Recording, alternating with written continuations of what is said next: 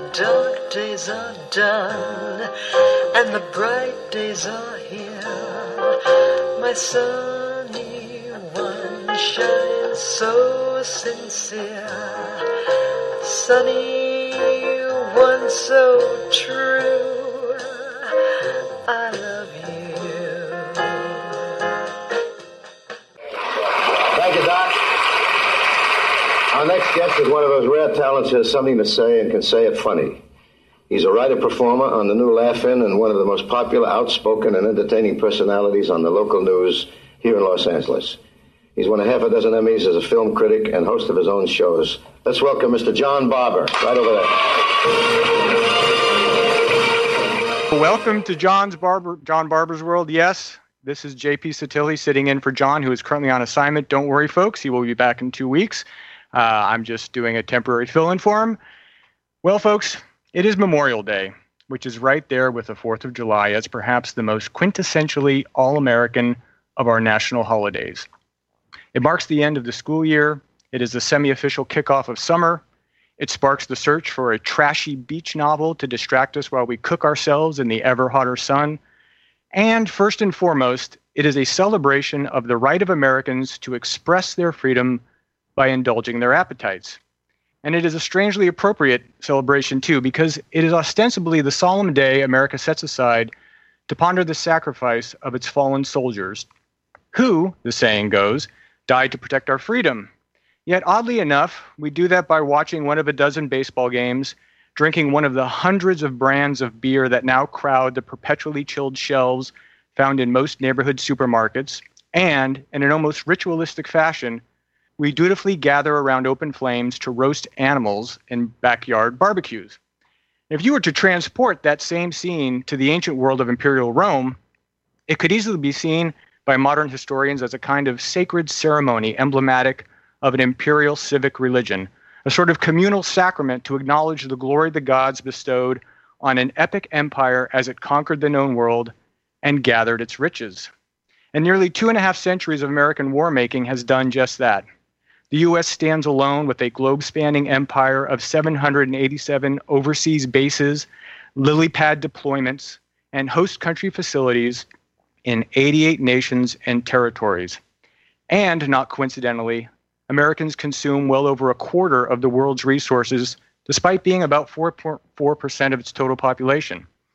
Let's face it, we are a warlike people who've reaped the benefits of a global empire. The engine of this empire is, of course, war. And appropriately enough, today's show will look at one war America is currently trying to avoid on the Korean Peninsula, and another it can't seem to quit in the beleaguered bombing range, also known as Afghanistan. Our first guest, journalist and author Tim Shorrock, is going to do what he does better than almost anyone in the English language press, and that's get us up to speed on the situation on the Korean Peninsula.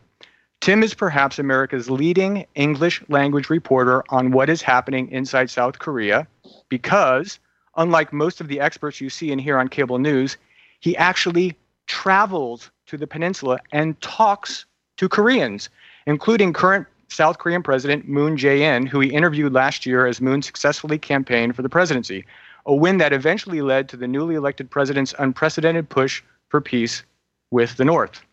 In fact, Tim grew up in Japan and South Korea, has been writing about Korean affairs, military affairs, and intelligence issues for decades.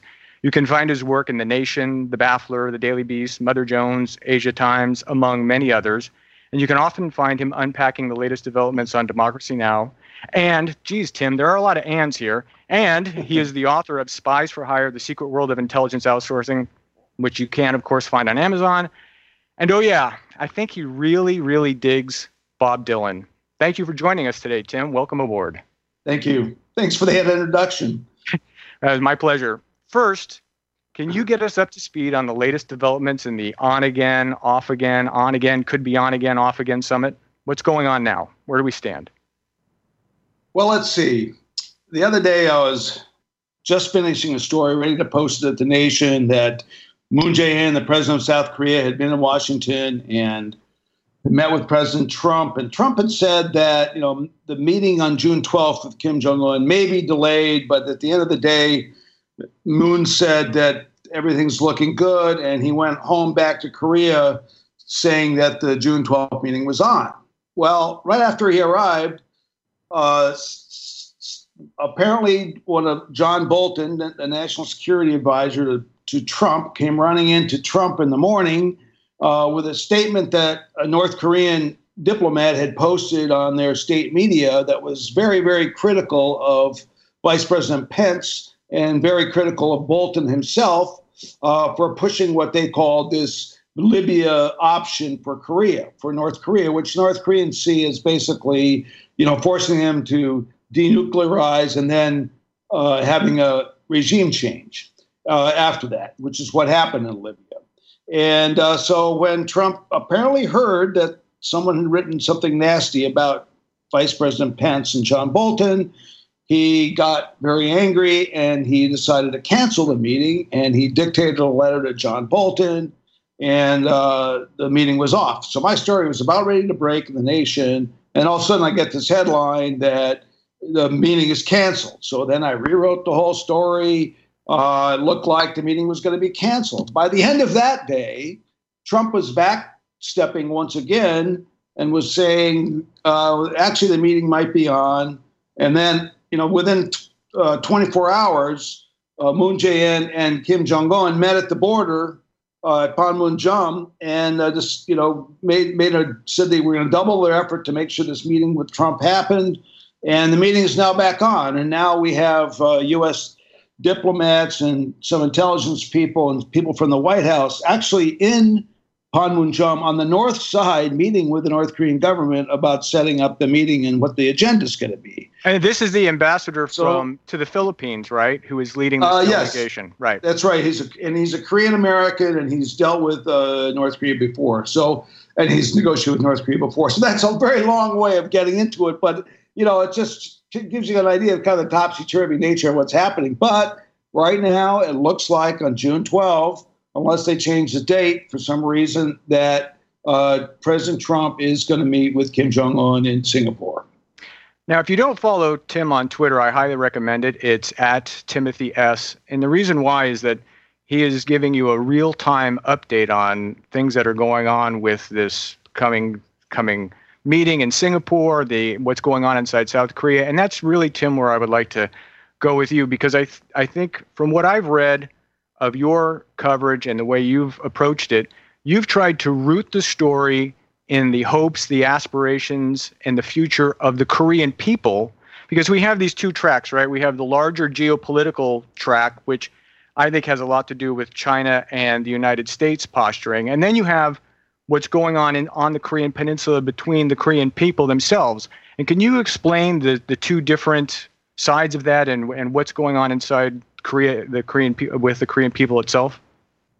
Well, I try. Yeah, like you said, I try to write from the perspective of Korea. Like the whole idea that South Korea exists is barely even acknowledged in the U.S. media. They write about Korea as if it's just the United States versus North Korea with this loyal ally South Korea kind of on the side, and it doesn't really matter what South Korea does or doesn't do. And this, of course, is ridiculous. But for the Koreas, they've been divided for many years, for 70 years about, and they had a terrible war that they never want to repeat again. And 4 million people died, most of them civilians, most of them at the hands of U.S. bombing. And so, they want to avoid war at any cost. And as you said at the top of the hour, Moon Jae-in was elected partly on the basis of, trying to make the peace with North Korea.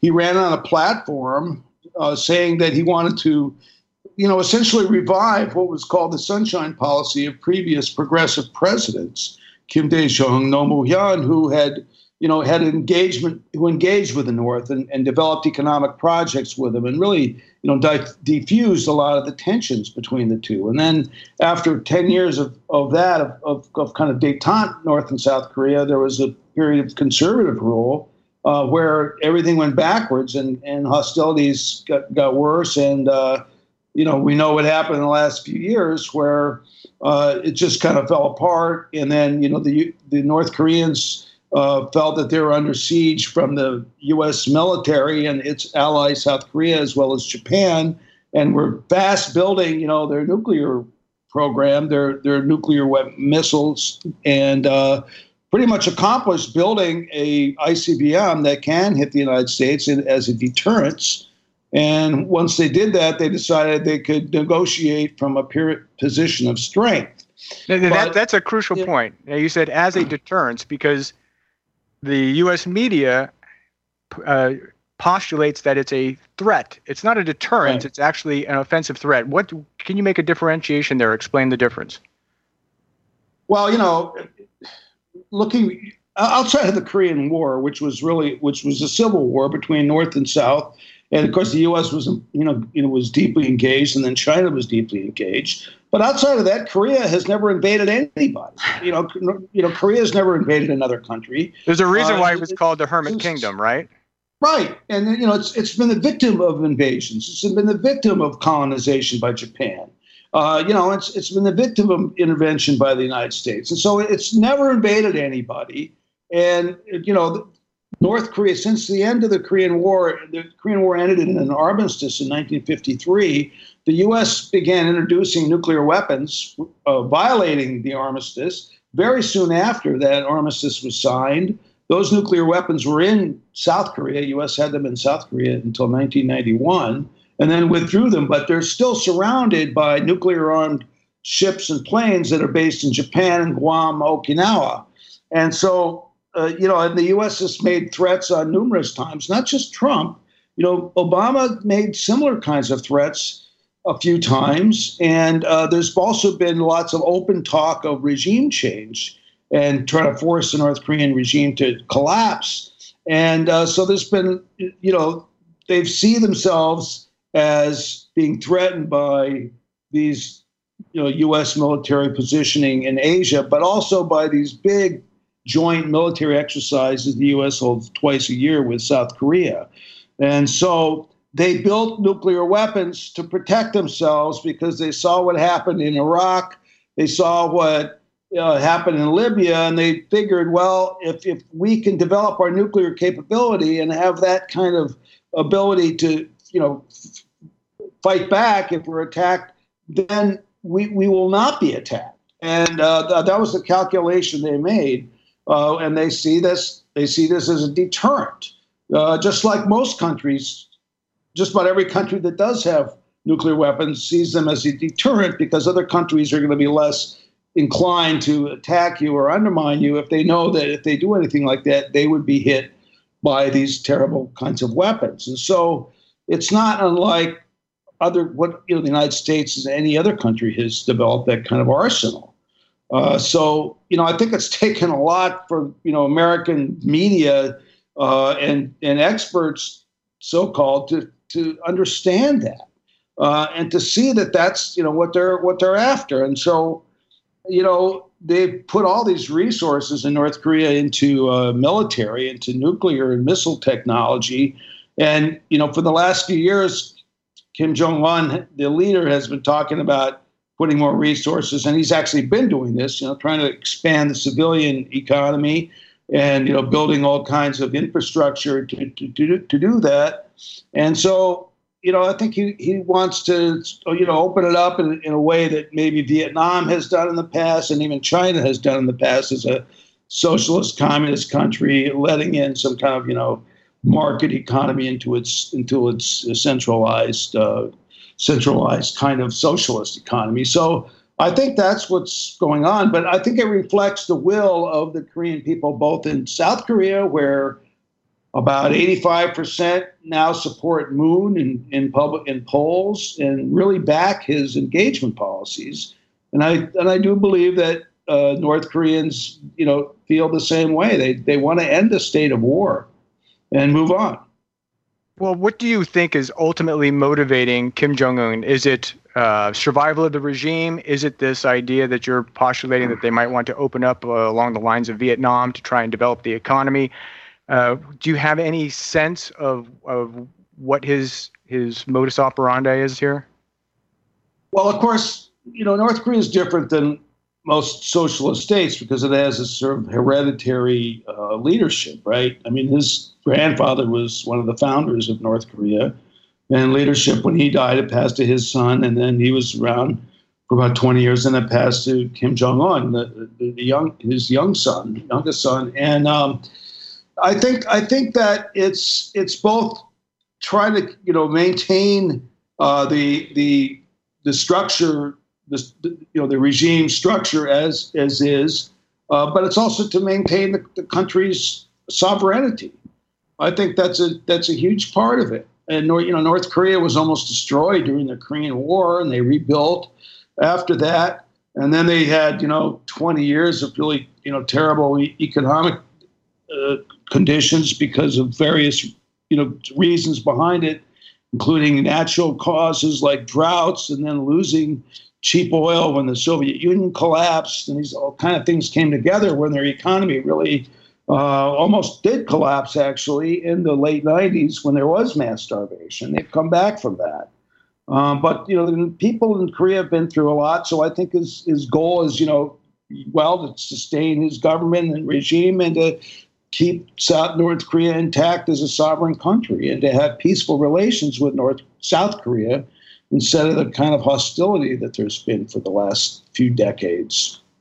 As negotiations go forward, as they look like they're going to go forward, there are two interesting things that I noted. One was a story in my survey prepping for this, that there was some sense that President Moon would actually be invited to join the talks, which seems kind of strange to the uninitiated. Why would Moon not have been in the talks in the first place, since he's South Korea, right? Which tells you something about the nature of how the talks have been constructed up to this point, with the United States seeming like it's the most interested partner vis-a-vis North Korea and not South Korea, which seems, I would assume, you think is a mistake. I wonder if you can comment on that. And then, as these talks go forward, if you could follow up, what role do you think human rights inside North Korea should play as a part of any kind of negotiated deal? Okay, so let's go to the last thing. I think human rights is clearly a problem, serious problem in North Korea. I think human rights has been a serious problem in South Korea, and there's still some issues there that make it undemocratic. But for the most part, any kind of human rights problem is in the North with these prison camps they have and the very intense police state they have. But I think that it's kind of like the situation in Northern Ireland. When you have a state of war, human rights, it's bad for human rights. And I think that when you get a peace, it can improve the situation for human rights. And I think that it would open up a space to be able to talk about it. But I think that you first have to have a state of peace, a state of not having war and a constant fear of war, to alleviate that kind of political repression that happens and to curb it. Because there's all these suspicions that you are working for the imperial powers of the United States or Japan if you're a dissenter. And I think if you have peace, that could change that kind of dynamic. But I do think that it's not something that can be brought up immediately in negotiations. The first thing has to be settled is to end the state of war and to have a peace treaty, and then move on from there. And if they're going to actually denuclearize, there has to be a whole system set up for verification and making sure that international inspectors are allowed in and they know where the material is, they know where the nuclear weapons are, and they can determine where they are and that they're under control and all of that. That's going to be a major negotiation. And so I think once you have normalized relations, you can bring up issues like this. So I think it's not a secondary issue, but it's an issue that really is beneath the primary issue of resolving the state of war and perhaps interrelated to it, as you're saying. It's interrelated to the state of war. It's interrelated, and like in South Korea, starting in 1972, when the first North-South meetings actually did happen, within a couple of years in South Korea, the repression and the dictatorship really tightened. And because the idea was, if we're going to compete and we're going to, talk with North Korea, then we have to have complete control here, and we have to grow as a great nation. So we cannot allow, dissent, and we have to have like one mind as we approach this. And the repression in South Korea really increased as using the excuse of moving toward, negotiations, and so it became much harder for anybody to operate in the democratic space. Really tightened in South Korea, and the use and the anti-North Korea rhetoric was used to go after dissidents for a long time, for decades, and so I think that will change, and that's changed in South Korea, but that's what needs to change in North Korea. And so, let's want to rephrase your first question then about the process. Well, how about this? Because I know you have to bug out to another interview. Let's get to the 800-pound gorilla in the room. It seems to me that denuclearization is somehow going to have to be linked to demilitarization, because the gorilla there on the peninsula is the 22 to 24,000 U.S. troops stationed in South Korea, and the presence of those troops seems to me directly proportional to the presence of nuclear weapons in North Korea. What are the prospects of a pullback of troops? Could President Moon sustain his position and see the sort of the slow phasing out of this protective umbrella of U.S. troops? How would that play out? Is it even possible for those troops to be removed? Because it seems to me that would be on China's wish list to have those troops removed from the peninsula. Well, strangely enough, the Chinese seem to have a tougher line on this than North Korea itself does. I mean, even in recent months, North Korea has said through its negotiations with South Korea that they might accept U.S. forces in South Korea for a certain amount of time after a peace agreement was signed. And what I've heard is that they view U.S. forces, once in the context of a peace treaty and the state of war is over, they view U.S. troops in a sort of different context. They view it as like possible weight against Chinese moves. Wow, so that would be a jujitsu move whereby the umbrella actually spreads over North Korea as North Korea moves from being a client of China and starts to become a client of the United States, or a relationship? Well, no, it wouldn't. No, it wouldn't necessarily mean that. But they might not object to U.S. forces being on the peninsula. They don't want to have nuclear weapons pointed at them. They would like to remove that nuclear umbrella. And that the U.S. has, supposedly protecting Japan and South Korea. But I think that issue of U.S. forces and U.S. troops is a long-term issue, and I think that Americans might be surprised at the North Korean, view on this. And it's not determined. It's also an extremely sensitive issue within South Korea. It's very difficult to bring it up. A lot of people, especially older people, just see that U.S. forces as sacrosanct, and when you bring it up in a political context, it's hard. And also, there still is, like I said before, there's remnants of dictatorial laws. There's a national security law in South Korea that makes it illegal to say anything that's sort of along the lines of what North Korea says, and so. If their line is like, U.S. troops should get out, then not South Koreans say that they can get arrested, they can get in trouble politically. So it's not an easy issue, but I don't think it's going to be a big part of what happens in Singapore. I think that it's a more long-term issue.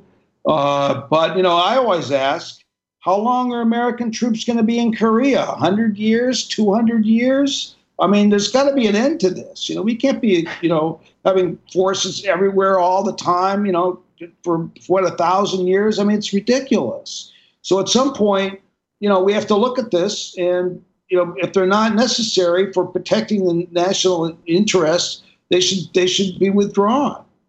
So there's ultimately another constituency, is the U.S. national security state. Because if peace suddenly breaks out on the Korean Peninsula, the predicate for having the troops there may begin to evaporate. Right, exactly. And also, some of the troops that the U.S. has in Okinawa, their rationale would be removed too. The one base in Okinawa, U.S. base, Futenma, its only purpose is to send Marines in case North Korea invades South Korea and get to Seoul before the North Koreans do. And so if there's peace and there's no chance of an invasion, then those troops aren't needed in Japan either. So there's lots of ramifications to this that can go beyond Korea. So, I think there's a lot to deal with, but I think the most important thing is getting to a peace agreement. Well, thank you. I know you got to go, Tim. Thanks for your insights. I really appreciate your time. I hope we can do this again sometime soon. I'd like to get your insights after the meeting in Singapore. And as you leave, final quick statement. Are you bullish or bearish on the outcome in the next 6 to 8 weeks? I'm very optimistic, actually. I think there's going to be an agreement. I think the Koreas are determined to make this happen. And I think that no matter what the U.S. wants, the Koreas are going to move forward on their peace process. But I think, obviously, both China and the United States have to be part of signing any kind of peace treaty because they're the ones who signed the armistice, along with North Korea. So they have to be involved. But I think that I'm optimistic that there could be a decent agreement reached that'll both sides will benefit from it. And finally, we will benefit from it, and Korea will benefit. And we'll finally have the end of the Korean War, which is a positive note here on Memorial Day. Tim, thanks for joining us. And folks, after the break, I will be back with Scott Horton to talk about the Forever War and Afghanistan. Thank you, Tim. Thank you so much. Hello, this is John Barbour telling you about the long-running hit TV series Criminal Minds, now in its 13th year. Criminal Minds explores the work of talented FBI profilers who seek to unravel crime cases through behavioral profiling.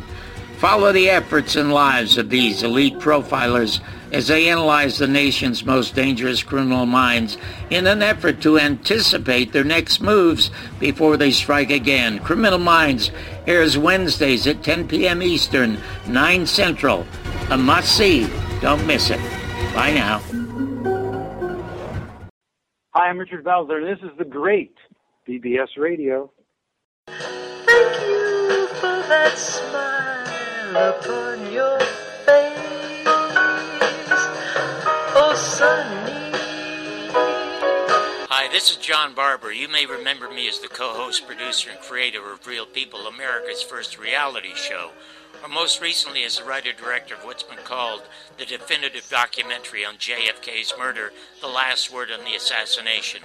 Now I'm doing a show every other Monday from 5 to 6 Pacific Time on BBS. You'll hear provocative views, unreported news, and film reviews from me with outstanding guests and you. Join me on John Barbour's World.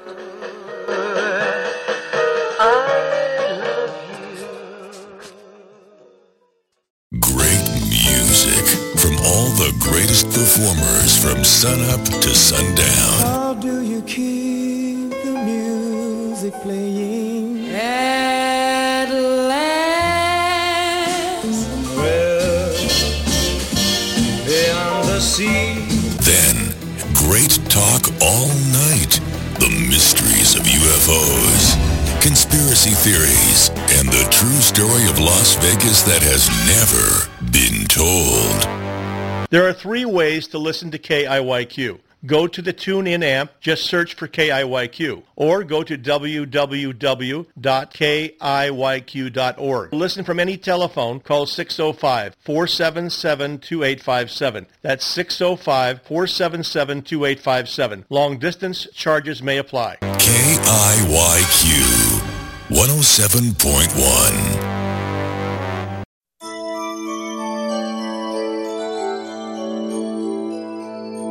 You're listening to BBS Radio. If it's not mainstream, it's on bbsradio.com.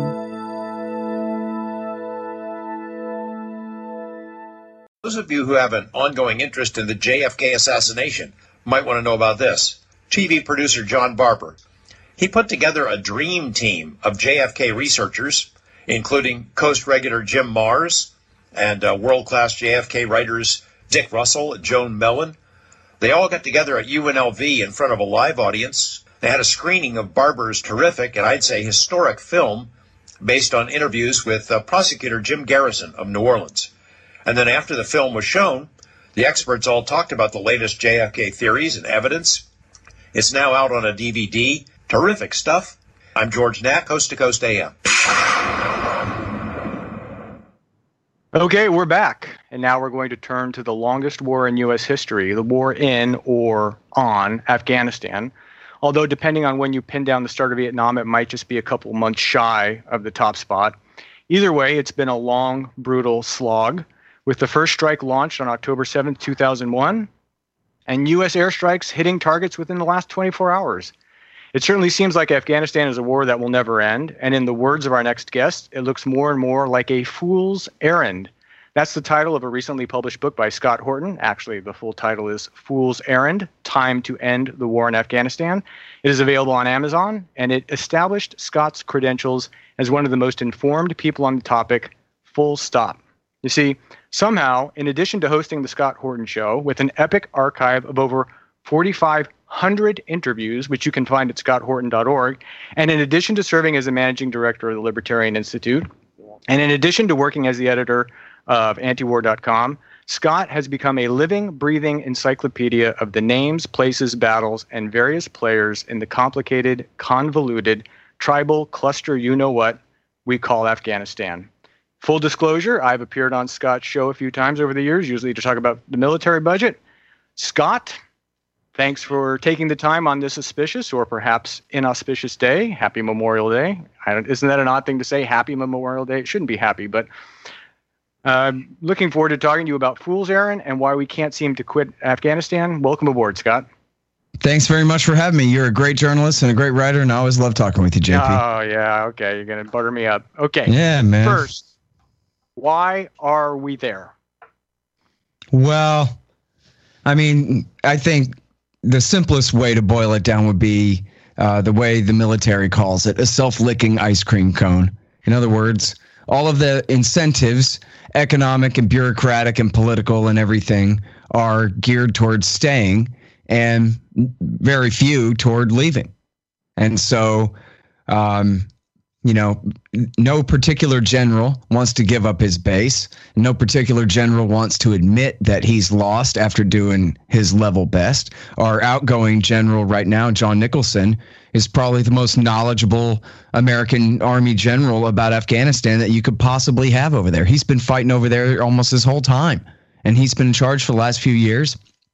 And they're kicking him out and saying, well, we'll bring in this Delta Force guy, and maybe he'll figure out how to turn the whole war into one big targeted strike or something. I don't know. Moab, mother of all bombs, right? Yeah. And so, and to any politician, there's this terrible precedent was set. Donald Trump really got it right when he said Barack Obama and Hillary Clinton, they founded ISIS. Remember that during the campaign? Well, of course. And people flipped out. The media flipped out. How dare you say that? That's insane. What in the world are you talking about? But then he answered. And they were, they freaked out that he actually had an answer, and his answer was correct. That Barack Obama supported the Sunni-based insurgency starting in 2011 in Syria. And that's what led to basically the rebirth of al-Qaeda in Iraq, which became the Islamic State and invaded and conquered Western Iraq in 2014. And as part of his answer, he also said, and he pulled all the troops out of Iraq. So they weren't there to prevent the blowback from his intervention in Syria. And he didn't say it quite as well as me, but pretty much he got it that much right. But then, of course, later they switched the story. Time out. Are you saying that the troops actually should not have been pulled out of Iraq? No, I'm saying what I'm talking about is descriptive, not normative. Okay. The fact that Obama was backing al-Qaeda in Syria for years, and the fact that the U.S. troops were no longer in Iraq to back up the Iraqi army meant that, yes, Western Iraq was wide open to be conquered by the Islamic State. But so here's the bad part, which you already know. Nobody wants to talk about the first part of that, how Obama committed high treason for years, backing al-Qaeda, literally the men sworn blood oath loyal to Ayman al-Zawahiri, the butcher of New York City. From 2011 all the way through until last year when Donald Trump finally called off CIA support for these terrorists. And it was Obama's support for them that led to the rise of ISIS. But that part got dropped. And instead, the new consensus is, well, Obama pulled the troops out of Iraq. Never mind that it was the government that Bush installed in power that said we have to leave. Never mind that it was Bush who signed the deal saying, I promise we'll be out by the end of 2011. Obama pulled them out, and then ISIS came, and that's all you need to know. So now they take that same political framework, and Trump explicitly invoked this last August in his speech announcing the new escalation. He said, you see what happens when we pull the troops out of Iraq? ISIS. So that means we can't ever pull our troops out of Afghanistan. And of course, by that logic, we can't ever pull our troops out of anywhere where there's a Sunni with a rifle. Because at that point, their militia might have a PR victory of some kind. Okay, so it's interesting the way you put that together, because you start to see the interlocking relationship between presidencies over the span of a number of presidencies, how these decisions are all predicated on one another and go back, 16 years? Is that safe to say? That's right. Because, okay, so your audience is saying, assuming that I'm right, which I am, that Obama's guilty of this treason and backing al-Qaeda in Iraq, in Syria, starting in 2011. The obvious question is, why would he do such a thing? And the answer is because Bush, in invading Iraq in 2002, empowered Iran. Now, it was supposed to give America total dominance over Iraq and the Iraqi Shiite supermajority, and they were going to help us lord it over Iran. But that's only what the neocons believed would happen. But that's stupid. That's not what happened at all. Instead, George Bush actually fought an 8-year civil war, not just on behalf of the Shiite supermajority, but those parties most loyal to Iran, the Dawa Party and the Supreme Islamic Council, and their foot soldiers as well, fought their whole civil war for them. And then, it was basically a race, and Bush and his team hoped that the new Iraqi government and new Iraqi state would need them more than Iran, and they lost that race. They, their friends, their neighbors from time immemorial, they're co-religionists, and they have a huge part of culture in common, of course, with the Iranians. And there was just no way that was ever going to play out. So, and also many of them were brutally suppressed by the Sunni minority in Iraq. Yeah, absolutely. In Iraq, and that Sunni minority had been empowered by Saddam Hussein's relationship with who? Who kind of backed Saddam in the 80s? Oh, America, yeah. And, of course, the Saudis, et cetera. So, yeah, if you want to go back to Jimmy Carter and Ronald Reagan, we can start doing this big. But for now, though, the important point is that Bush Jr. his government realized in about 2006, Zalmay Khalilzad said, listen, we screwed up here. We just scored a massive own goal with this war, getting rid of Saddam for the Ayatollah. It worked out exactly like it wasn't supposed to, like a lot of people predicted it would, by the way. And so then to try to make up for that fact, they did what they called the Sunni turn, where they started backing some Sunni jihadist groups and insurgent groups in Iraq, but they started backing terrorists in Syria and in Iran. Time out. Let's explain that. This Sunni turn. This is when money was being doled out to militia leaders, Sunni militia leaders, to get them on board with the American agenda. Is that correct? Yeah, and of course it ended up really not working. Like, it was too late for that in Iraq. All they succeeded in doing in Iraq was making a deal with the local tribes who'd already really turned on the jihadists and were eliminating them, and had lost. America had basically helped the Shiites almost completely cleanse Baghdad of Sunnis. So they had too many enemies and kind of called off that fight. But more importantly, it was in a larger sense, in the region, they realized, oh man, we just empowered Iran, who they've been independent from America since 1979, and we didn't mean to do that. So now let's really the way to put it is let's tilt back toward the Saudis. They're our friends, and they're the ones who kind of warned us not to do this, but we wouldn't listen. And so now let's tilt back toward them. But, Saudi doesn't have a big field army, right? Their field army are al-Qaeda shock troops. That's who fights for Saudi Arabia in the world. Right. And so when we tilt back toward Saudi and we decide, well, we want to take on Assad because Assad is an Alawite, which is sort of kind of Shiite, and is allied with the Shiites and is allied, and it really is allied with the Sunnis too, but is allied with Iran, most importantly.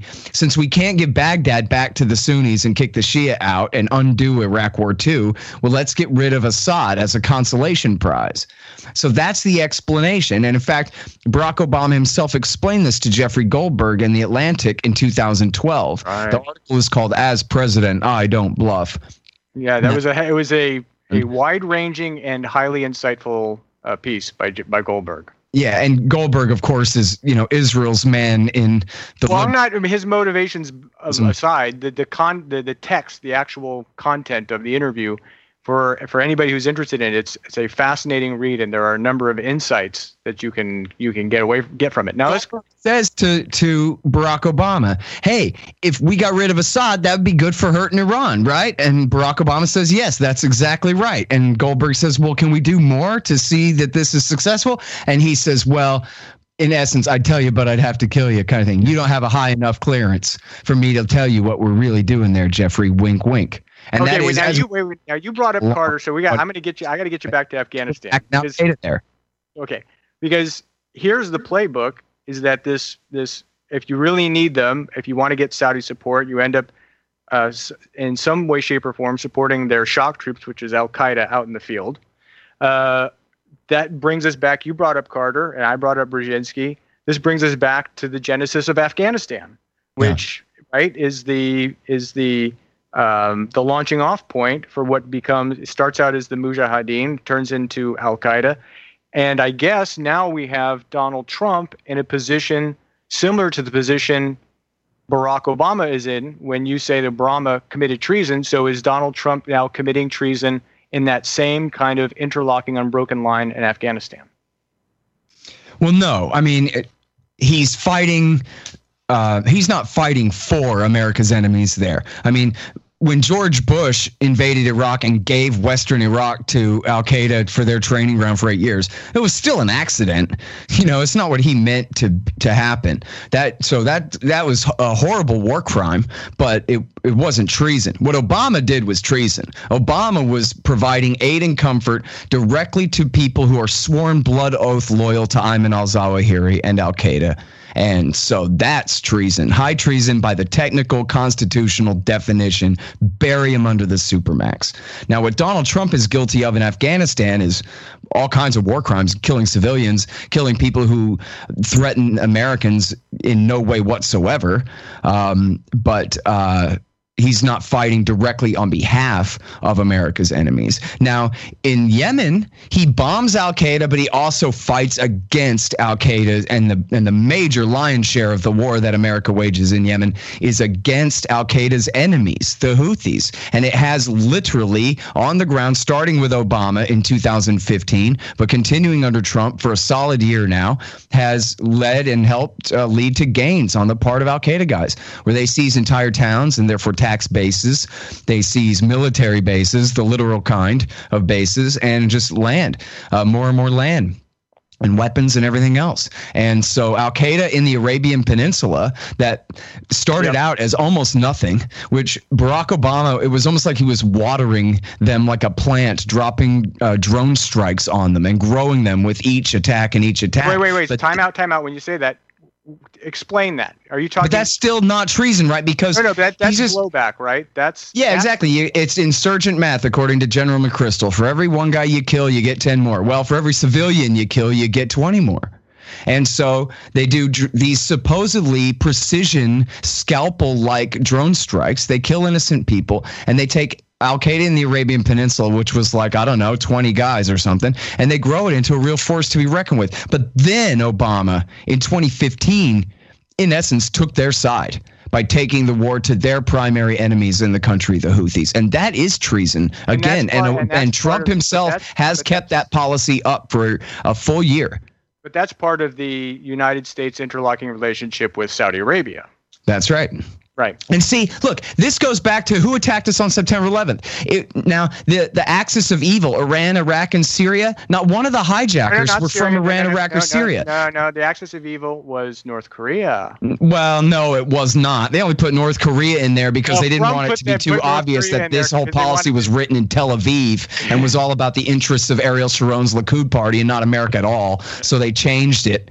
But anyway, the point is that the America's enemies in the Middle East didn't attack us.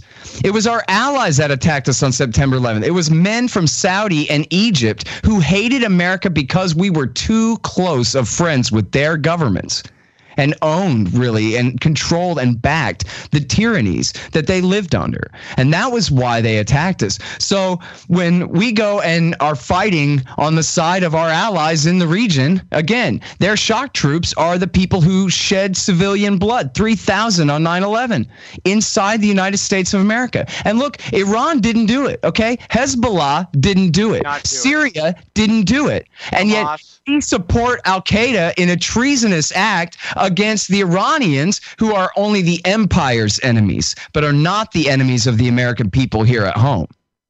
So what role do you think Iran plays in Afghanistan, and what role do you think the grand chessboard and the desire to control the grand chessboard is catalyzing the continuation of U.S. involvement in Afghanistan, and it, as opposed to it just being, look, we've got a perpetual machine here. We don't want to give up our bases. I don't want to be the general who goes home with a loss. I don't want to be the president who gets a loss on the scorecard. To what extent do you think there's a geopolitical rationale about controlling when we say the grand chessboard, we're talking about how Central Asia is often considered by people who do global strategy and geopolitics. Zbig Brzezinski is the guy who wrote the book Grand Chessboard. I think it was in '96. That controlling that part of the world is integral to controlling the 21st century, the outcome of the 21st century. What role do you think that plays? Well, first of all, Iran's role in Afghanistan is backing the government that we support there. Yep. Their friends, their closest allies there are the Hazaras. And again, Saudi continues to back the Taliban and help the Pakistanis back the Taliban, our allies, the Pakistanis and the Saudis too, because they fight against the Iranian-backed Hazaras that America supports in the capital city. And so now you'll hear claims lately that the Iranians are backing the Taliban. I think that's highly doubtful. They are, were very bad enemies in the 90s. Together, the Iranians and the Taliban before 9/11 had practically shut down opium trade coming out across that porous border. Yeah, I mean, it could be. I mean, you know what? Honestly, there's a huge part of Herat and Western Afghanistan, used to be Iran, was, part and is still very highly tied to Persian culture in a lot of ways. Yeah, whatever. Farsi is widely spoken. But overall, they support the Kabul government. If they support the Taliban, they said, well, only, one report was that they said it was just against the Islamic State, but not against the government. But overall, they backed the Hazaras, the same group that America has backed there since 2001. Now, in terms of the grand chessboard, the joke is here that these brilliant, genius, graybeard theorist, foreign policy, genius guys, whatever's, they're completely stupid, and none of the things that they say make any sense at all. So in the grand chessboard, Zbigniew Brzezinski, who was Jimmy Carter's national security advisor and was in charge of the Afghanistan policy beginning in 1979 and the Iran policy and the rest of this mess. He, in the grand chessboard, explains, look, America is a Pacific and, or an Atlantic, but we're the new world. We're a naval power. So I'm trying to say, in the way that the British were. And so for a naval power, we can dominate the periphery of all of the landmass of what he calls the world island, Eurasia. Right. But in order to dominate the world island itself, you have to have a foothold, he says, in Eastern Europe, far Eastern Europe, east of what we used to call Eastern Europe, in Ukraine. And then if you control Ukraine and you can keep it out of the hands of the Russians, then that's the key to global dominance forever. Now, that's really not true. That's completely stupid. Like, yes, there's wheat in Ukraine, but the rest of that does not hold up. But then what also doesn't hold up is he says, in order to control Ukraine, you have to control Central Asia, Afghanistan, Turkmenistan, Kazakhstan. But he never explains why. Look at him. Ukraine is still like 1,000 miles to the west of there. What in the world is he even talking about? And then he says, we have to be in Afghanistan. This is, as you said, 1996. He wrote it, published in 97. He says, we have to continue to support the China-Pakistan Taliban axis in Afghanistan. That's right. The Bill Clinton administration helped put the Taliban in power.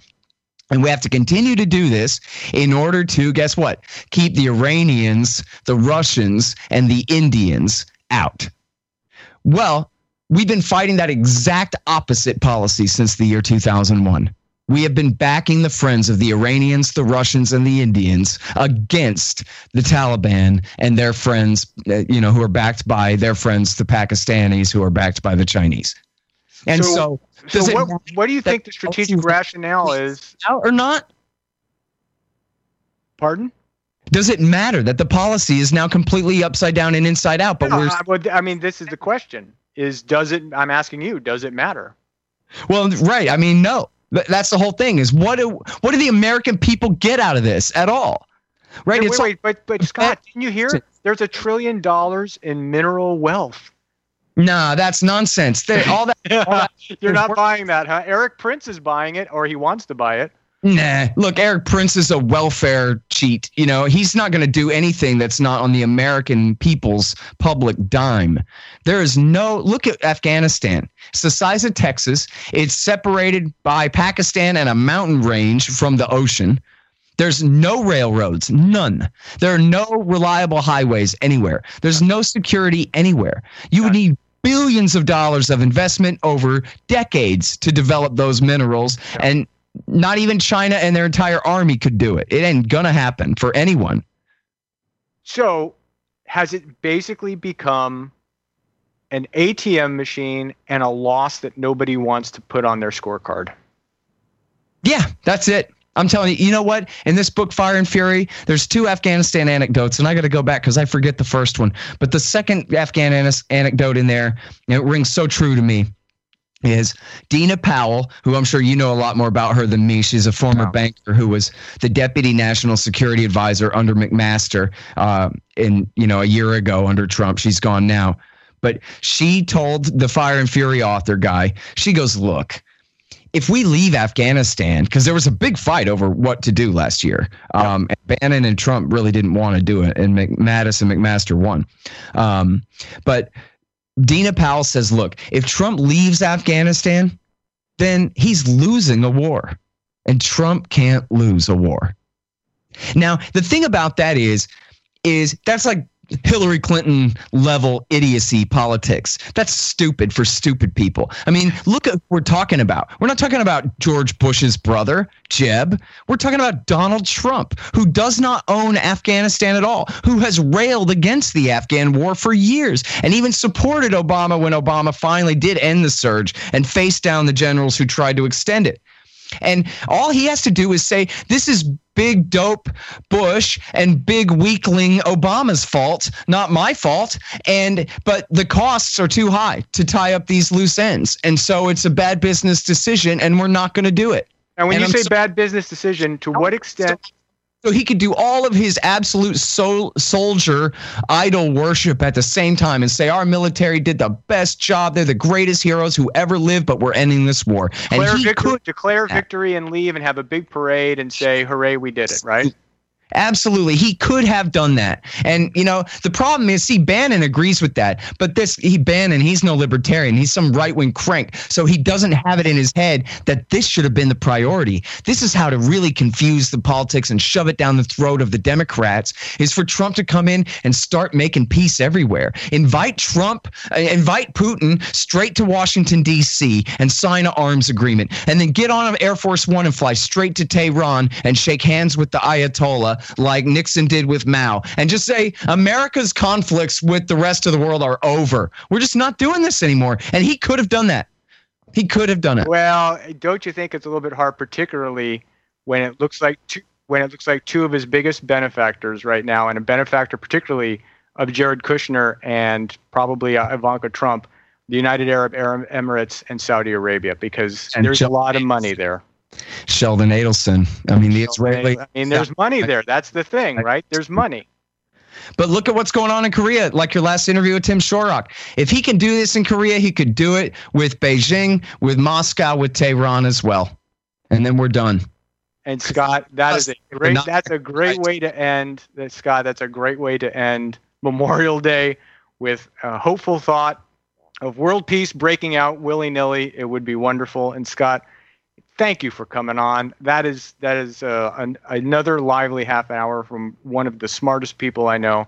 Scott, you go to scotthorton.org, listen to any one of the 4,500 interviews. He's also available on KPFK. That's all over Southern California, right, Scott? Yes, sir. All over Southern California. And again, thank you, Scott. Thanks to Tim Shorrock. And I will take a page out of the great John Barbours' book, who's taking a page out of another great man's book. Folks, have a solemn Memorial Day, and good night and good luck. You're my spark of nature's fire. You're my sweet, complete desire. A sunny, sunny, sunny, sunny, sunny. I love you.